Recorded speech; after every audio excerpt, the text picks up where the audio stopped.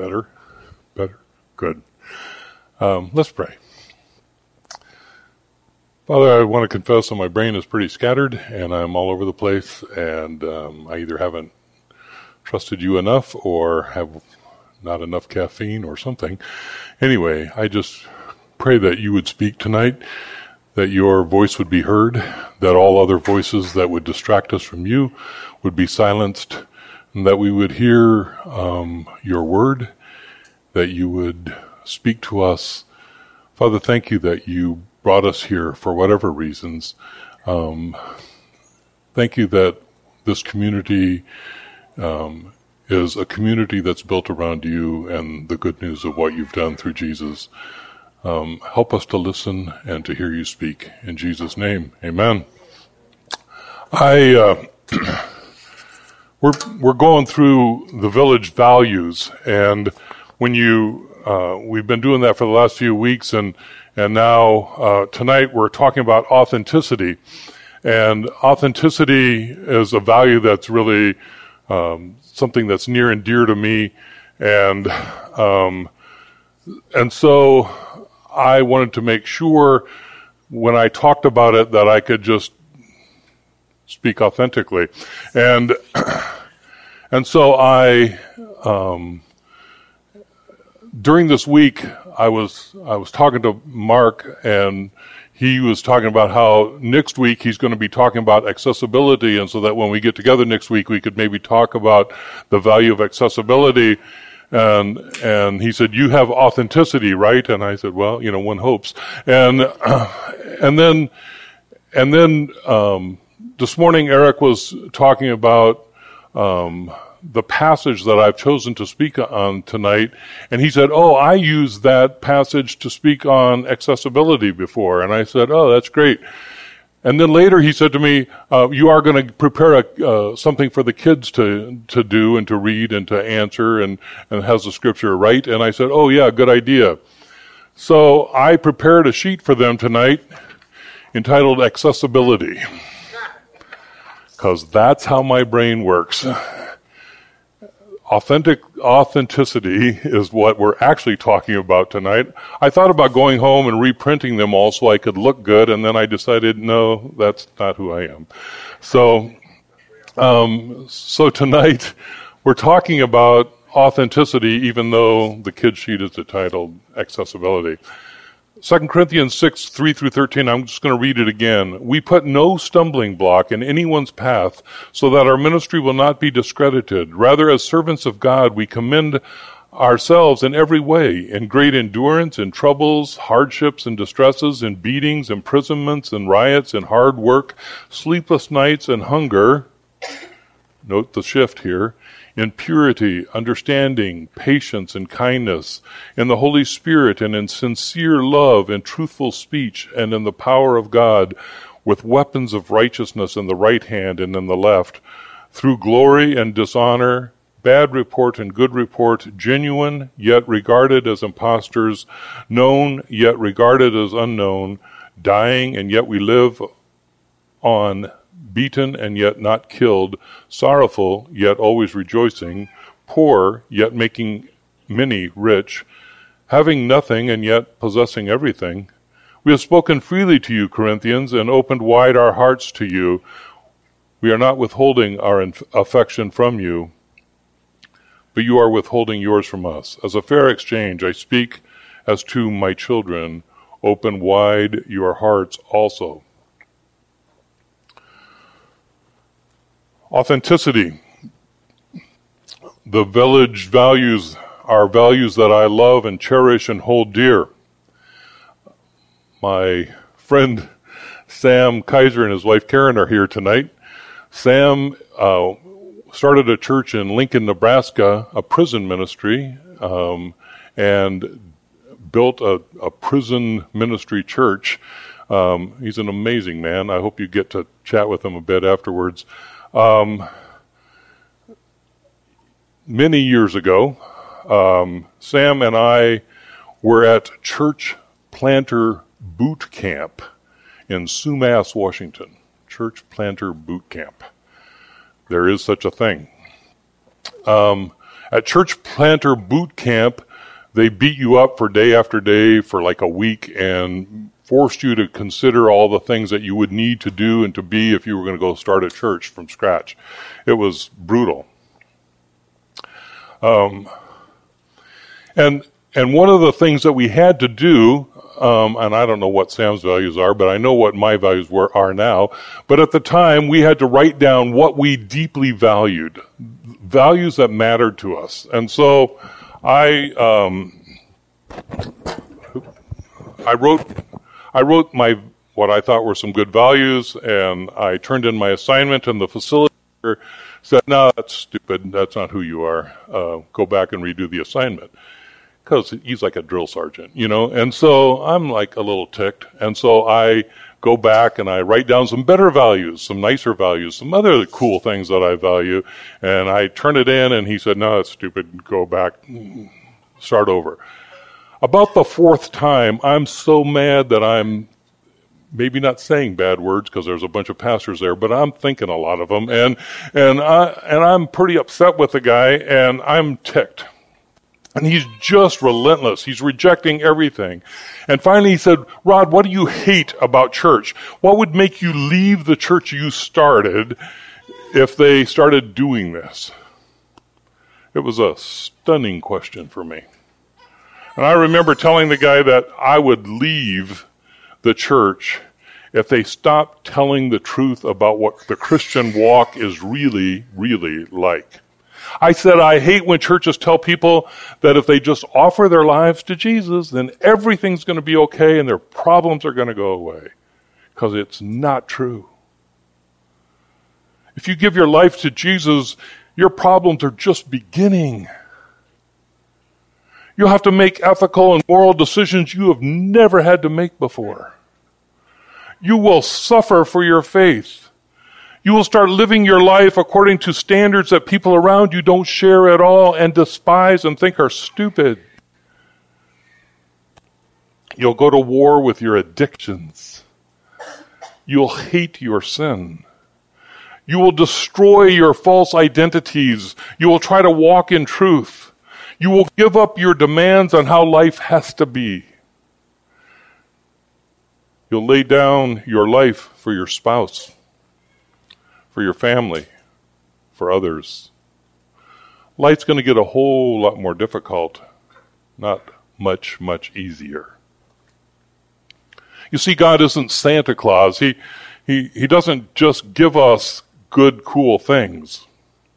He doesn't shower us with the perfect job or the perfect spouse or the perfect house or perfect kids or perfect anything. He invites us out of our depravity and into his glorious love, mercy, and grace. He offers us Jesus, and in doing that, he gives us something completely different, a completely different life. Now, it's true, it's a much better life, although you'll suffer. Did you hear what Paul had to go through? Like, did you listen to those words? But it'll be a life that's rooted in reality instead of lies and myths and false beliefs. God invites us into getting real. Let's get real. It's funny that authenticity is best defined by what it isn't. We see what's fake and we more quickly understand what is real.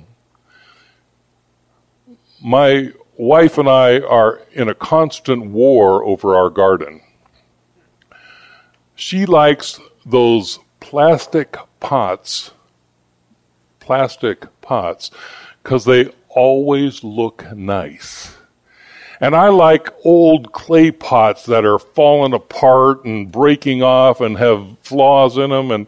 And so I buy pots with plants and I put them out there, and she goes, get the nice, clean, neat ones. She likes things in rows, and I like things bunched.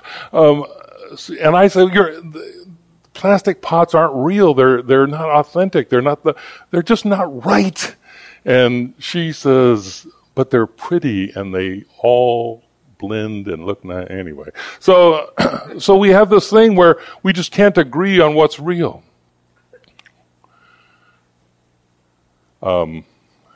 I was reading this week about various things that you think are real that aren't really real.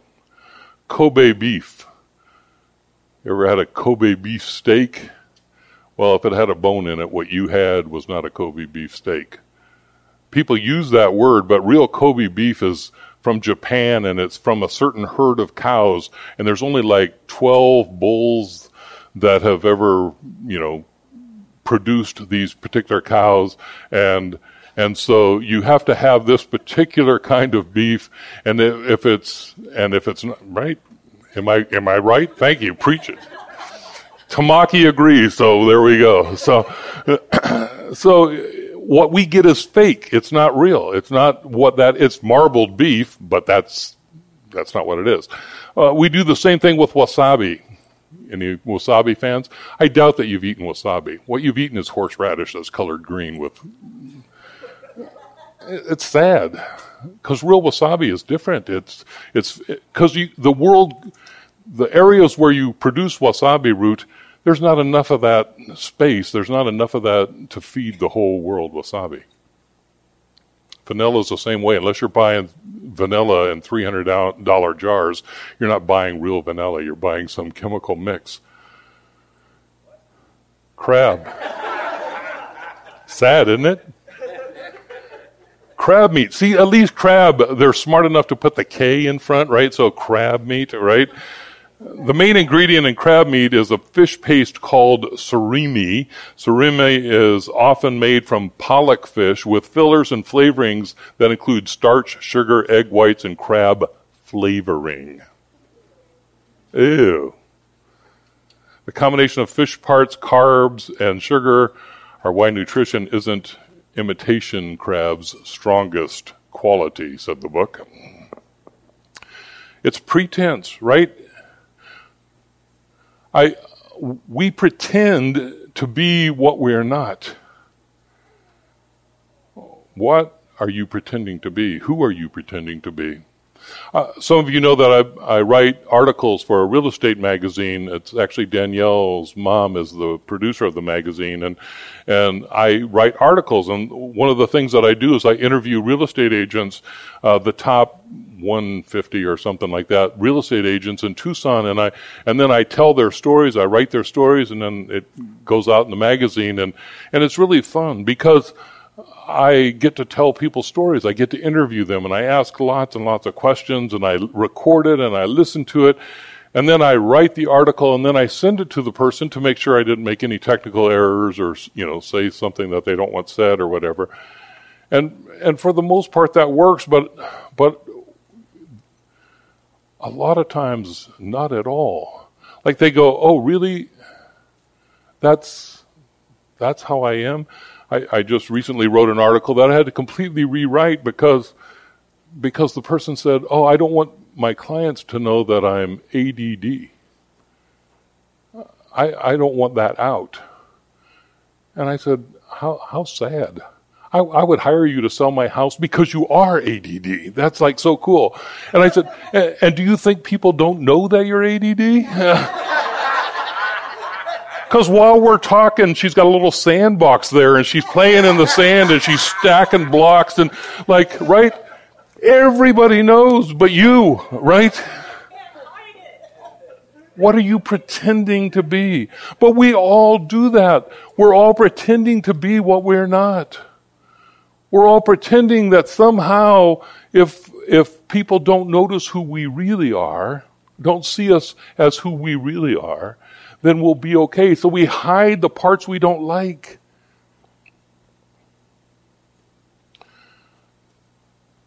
And the way to begin to understand who you are is to be in community and to let Jesus define who you are and let the community speak into that.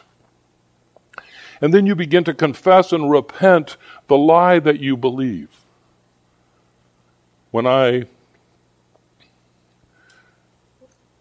Back in the day, I studied Uechi-ryu karate. And when I studied karate, I learned a lot. And and one of the things that you had to do was spar with people. And in those days, it wasn't like today where you have pads and all those good stuff. When we sparred, we just hit each other. Like that was, and so until you've been smacked in the jaw once or twice, you go, oh, that hurts, but I didn't die, so that's good. And so we were fighting, and then the sensei would always have, because I was huge, the sensei would always have me fight the black belts, right? The people testing for black belt, because they said, hey, I know you're 5'2", but you're going to run into this guy and you're going to have to fight him. So I would always fight people, and if I didn't try my hardest and try to hurt them, because they were black belts, then he would punish me. So I had no mercy.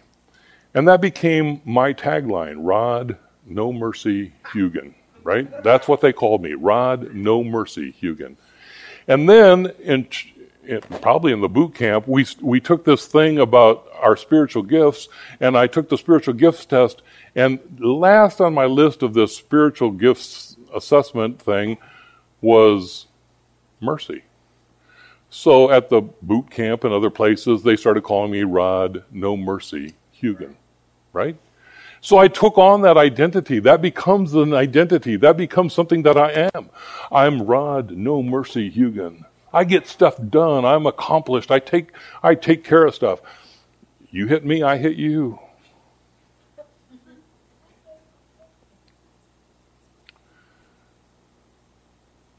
That's Rod, No Mercy, Hugen. So then I come into community with Eric and Sue and Julie and Keith and this whole little beginning of the village. And at some point, Eric said, "You're so full of mercy. You just love hurting people. You care so much." No, not me, man. I'm Rod, No Mercy, Hugen. That's like, I wear that badge. That's who I am. What do you mean, no, Rod the Merciful?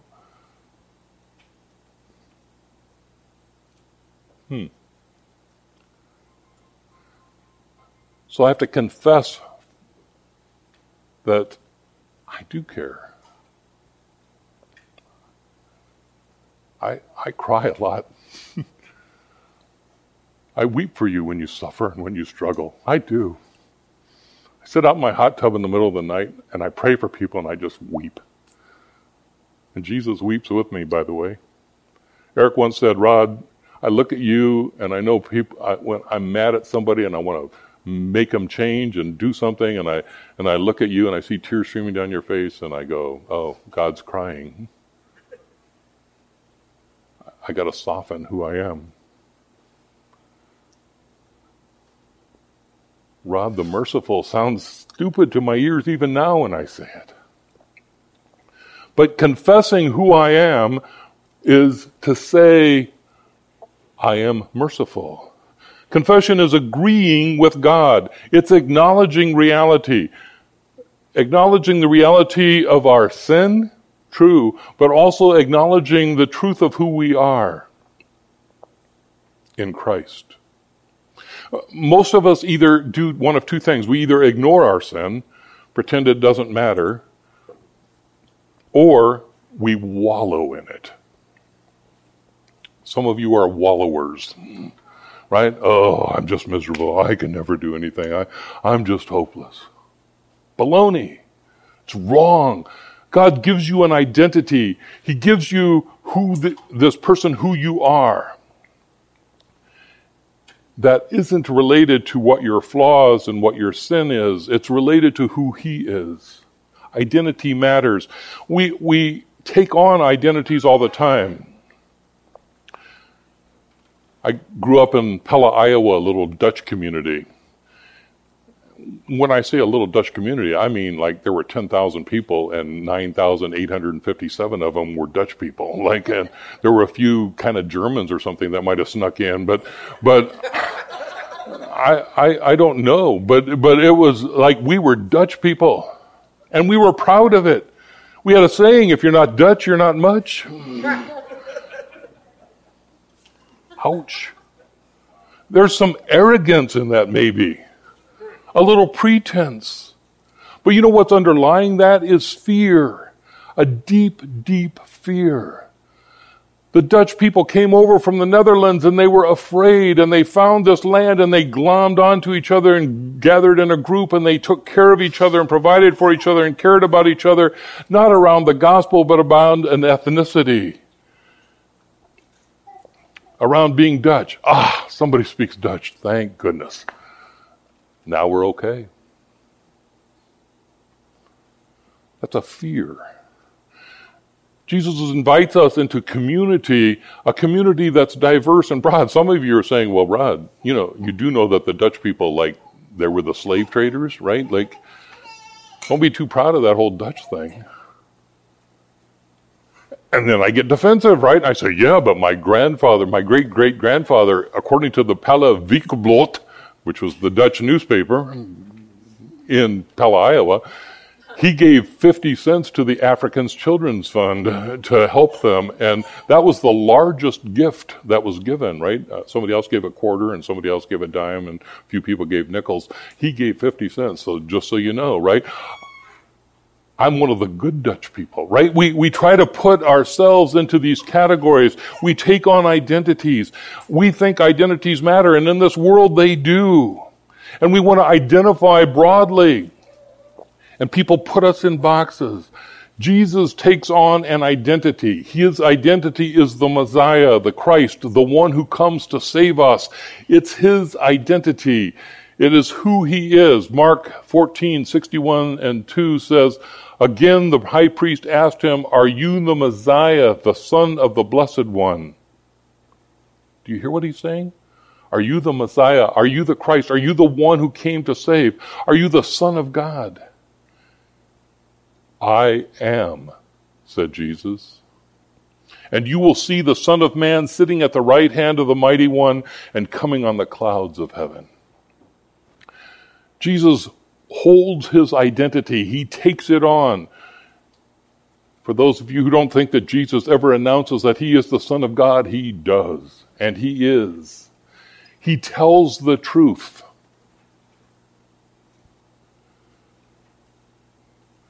Truth-telling about your identity in Christ. Most of us take on these identities. I'm a Dutchman. I'm Rod No Mercy Hugen. I'm a writer.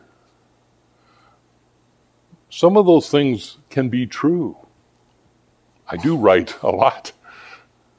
Some of those things are true, but they're not my identity. They're not who I am. In Christ, I am a beloved child of the King. I am a beloved child of God. That's who I am. And when I live in that identity and I confess that identity and I speak that truth, then a lot of those other things fall away. And it's good that they do, because what they do is present stumbling blocks to each other. Paul says that in the passage. Stumbling blocks. Paul says our goal is not to present any stumbling block. A stumbling block discredits your ministry. It discredits who you are. If you're not a truth teller about who you are, then your ministry gets discredited. Because people see that it's not true. When I said, I'm Rod No Mercy Hugen, people go, that's not the Rod we know. And the hardest thing in my life is to accept the truth of what those people tell me is who I am. Someone who weeps. Because real men didn't weep when I grew up. But I do. So I'm either not a real man, or it's okay to weep. And real men should weep. Because this world is broken, and it's hurting, and it's messed up. The other thing that Paul says is that we are to speak freely. Paul says that he speaks freely. He speaks of who he really is. That's what you're invited into. Speak the truth. Speak the truth to each other. Speak who you really are. I weep. I cry for people. I pray for them. I hurt for them. There's sin attached to that. I want to fix them, right? Eric always says, Rod, you're no good at fixing things, but you're really good at crying. Just cry and let other people fix it, right? Right? Because it's true. It's true. Know who you are, but know who you aren't also. Paul says to open your heart. To speak freely is to open your heart. Open your heart. He opens his heart to the Corinthians, and he invites them to open their hearts back. Opening your heart means to tell the truth about who you are. When you're wounded, say I'm wounded. When I'm hurting, you say I'm hurting. When you're broken, you say I'm broken. When you say I'm sinning and screwed up, you say it. You speak it. You share it. That's what authenticity is. That's the nature of authenticity. To be honest about the realities of who you are. Of course, that's high risk, isn't it? That's why we don't do it. It's high risk. People will misuse you and abuse you and mistreat you and lie about you and laugh at you and mock you and hurt you. But it's still the invitation. If you want to begin that journey of being authentic, go to Jesus tonight. Pray. Ask Jesus who you are. Say, Jesus, would you tell me who I am? Who I really am?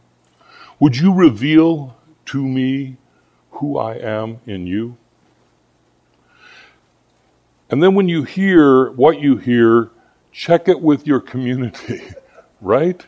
Because sometimes we don't hear correctly. So check with the people that you trust here in this community, with your leaders, with the people that are part of your pilgrim group or your monastic community. Go to them and say, here's what I think I am. Check with that.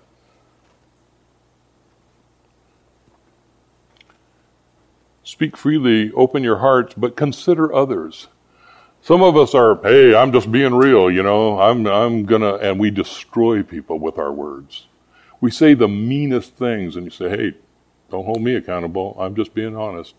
I'm just being real. That's not real. That's killing people. Stop it. Don't destroy other people. My mother used to say, keep your words soft and sweet. You'll never know which ones you'll eat. And so think about what you're going to say to others. But choose to risk. Take the risk. Take the plunge. Go ahead and say to others who you truly are. Allow them to speak into your life. Allow them to offer grace and mercy that God does through his church, through his community. And you know what? Expect slapbacks. I call them slapbacks. Satan hates you. He will destroy you. He will do everything in his power to destroy you. That's what he does. So expect slapbacks. That doesn't mean that you pull your punches. That doesn't mean that you say, okay, I'm just not going to talk about it, because if I don't talk, then nobody knows. Then I'm okay. Then I can hide it.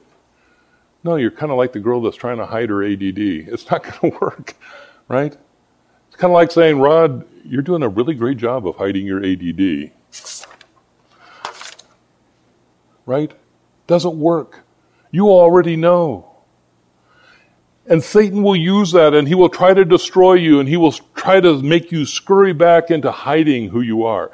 If you don't believe, say, I don't believe. If you say, I'm struggling with believing, then say, I struggle with believing. If you say, I don't think God's good to me right now, then say, I don't think God's good to me right now. It's okay. God can handle truth.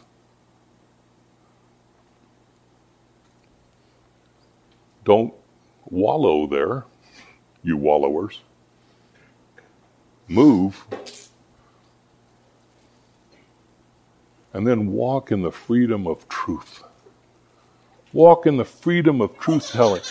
The greatest part of authenticity, the hugest, biggest, most important part of authenticity is walking in the freedom of truth. Regardless of what others think of me, here's who I am. Here's who Jesus says I am. Here's who God says I am. The world may or may not agree. You may suffer. You may struggle. You probably will. Walk in that freedom. You say, well, Rod, why should we do all this? It's better to just walk, just to be false and fake, and then you don't have to suffer.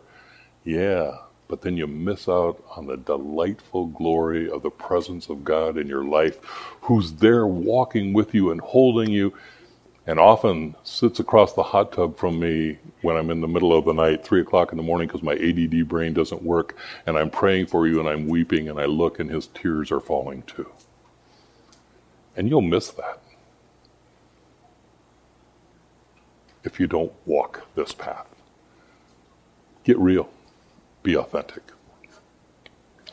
Any questions, pushbacks, thoughts, concerns?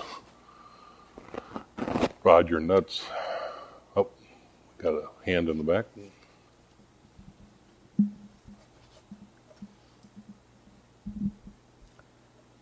Okay, this sermon really hit home for me because I have, like, a hard time accepting certain parts of myself. And, like, at work, like, people don't know. It's mostly just, like, having the label of being mentally ill. I have a very difficult time with it. Mm-hmm. And I know it's real. But I don't like dealing with the repercussions of having that label. And I am afraid of it. So nobody knows at work. And it's great.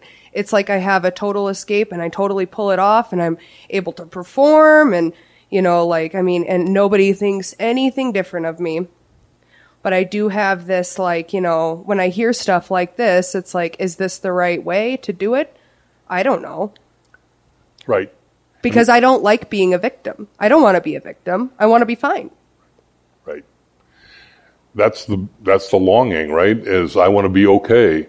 But then, like, I can talk to this ADD lady and I'm going, oh, I can so identify. It's crazy being ADD. And suddenly we have a bond that we wouldn't have had.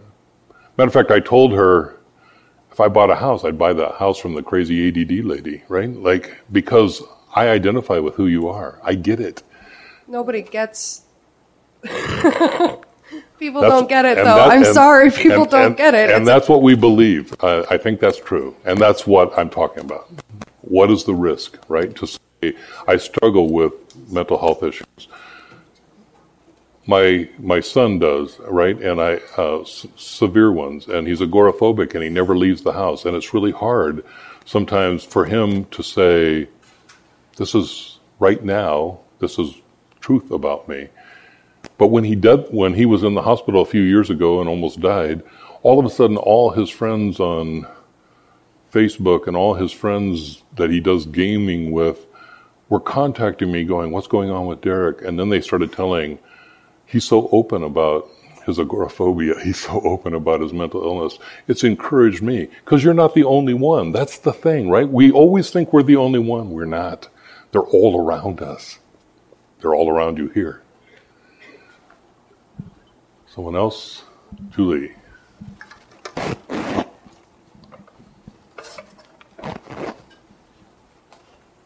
I think a big part of being able to be open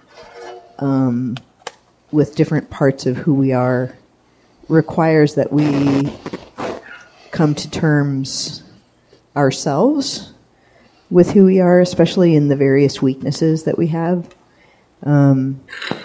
Because there will be people who don't understand. And the question is, does that mean that you suck? No. Does that mean that this person doesn't understand you? Yeah. Does Jesus understand you? Yeah. And so, like, what I find is that the more I'm able to be okay before Jesus with whatever I'm experiencing, the easier it is to share who I am and not demand that people understand who I am. One more, maybe? Larry? Oh. Or Zeke, on your way. So it's like, so Satan grabs you, and then you're on the bottom, and then he's on the top, and he's ready to throw punches at you, and that's the sin. But if you have a relationship with God, God comes in and rescues you from Satan. Yeah. Nobody's ever said it better. Thanks, Zeke. And you get to follow that. I have a question. I have believed that there are places and people who are intrinsically unsafe, and that part of wisdom is understanding that and not necessarily sharing everything you know with those kind of people. And so my question is, talk about a work environment. Work environments can often be that way. So am I confused about that? Would No, you speak to I agree. I said trusted people within the community, right? I mean, there's certainly a time to be silent, and I hope you hear that, and I hope you hear that. Like, there is a time to be silent. But if the silence is motivated by fear rather than motivated by, this is just not a wise, good time to do this because of where the person's at, or maybe where you're at, then I think that's the key. Let's close in prayer. Father, thank you for your authenticity. Thank you that you made yourself real to us in Jesus Christ. Thank you that you call us to live authentic lives, to speak the truth about our sin, the truth about our struggles and our pain and our suffering, the truth about our victimhood, the truth about the lies we believe. But also, Father, help us to speak the truth of who you are. Help us to speak the truth of who we are in you. Pray it in Jesus' name. Amen.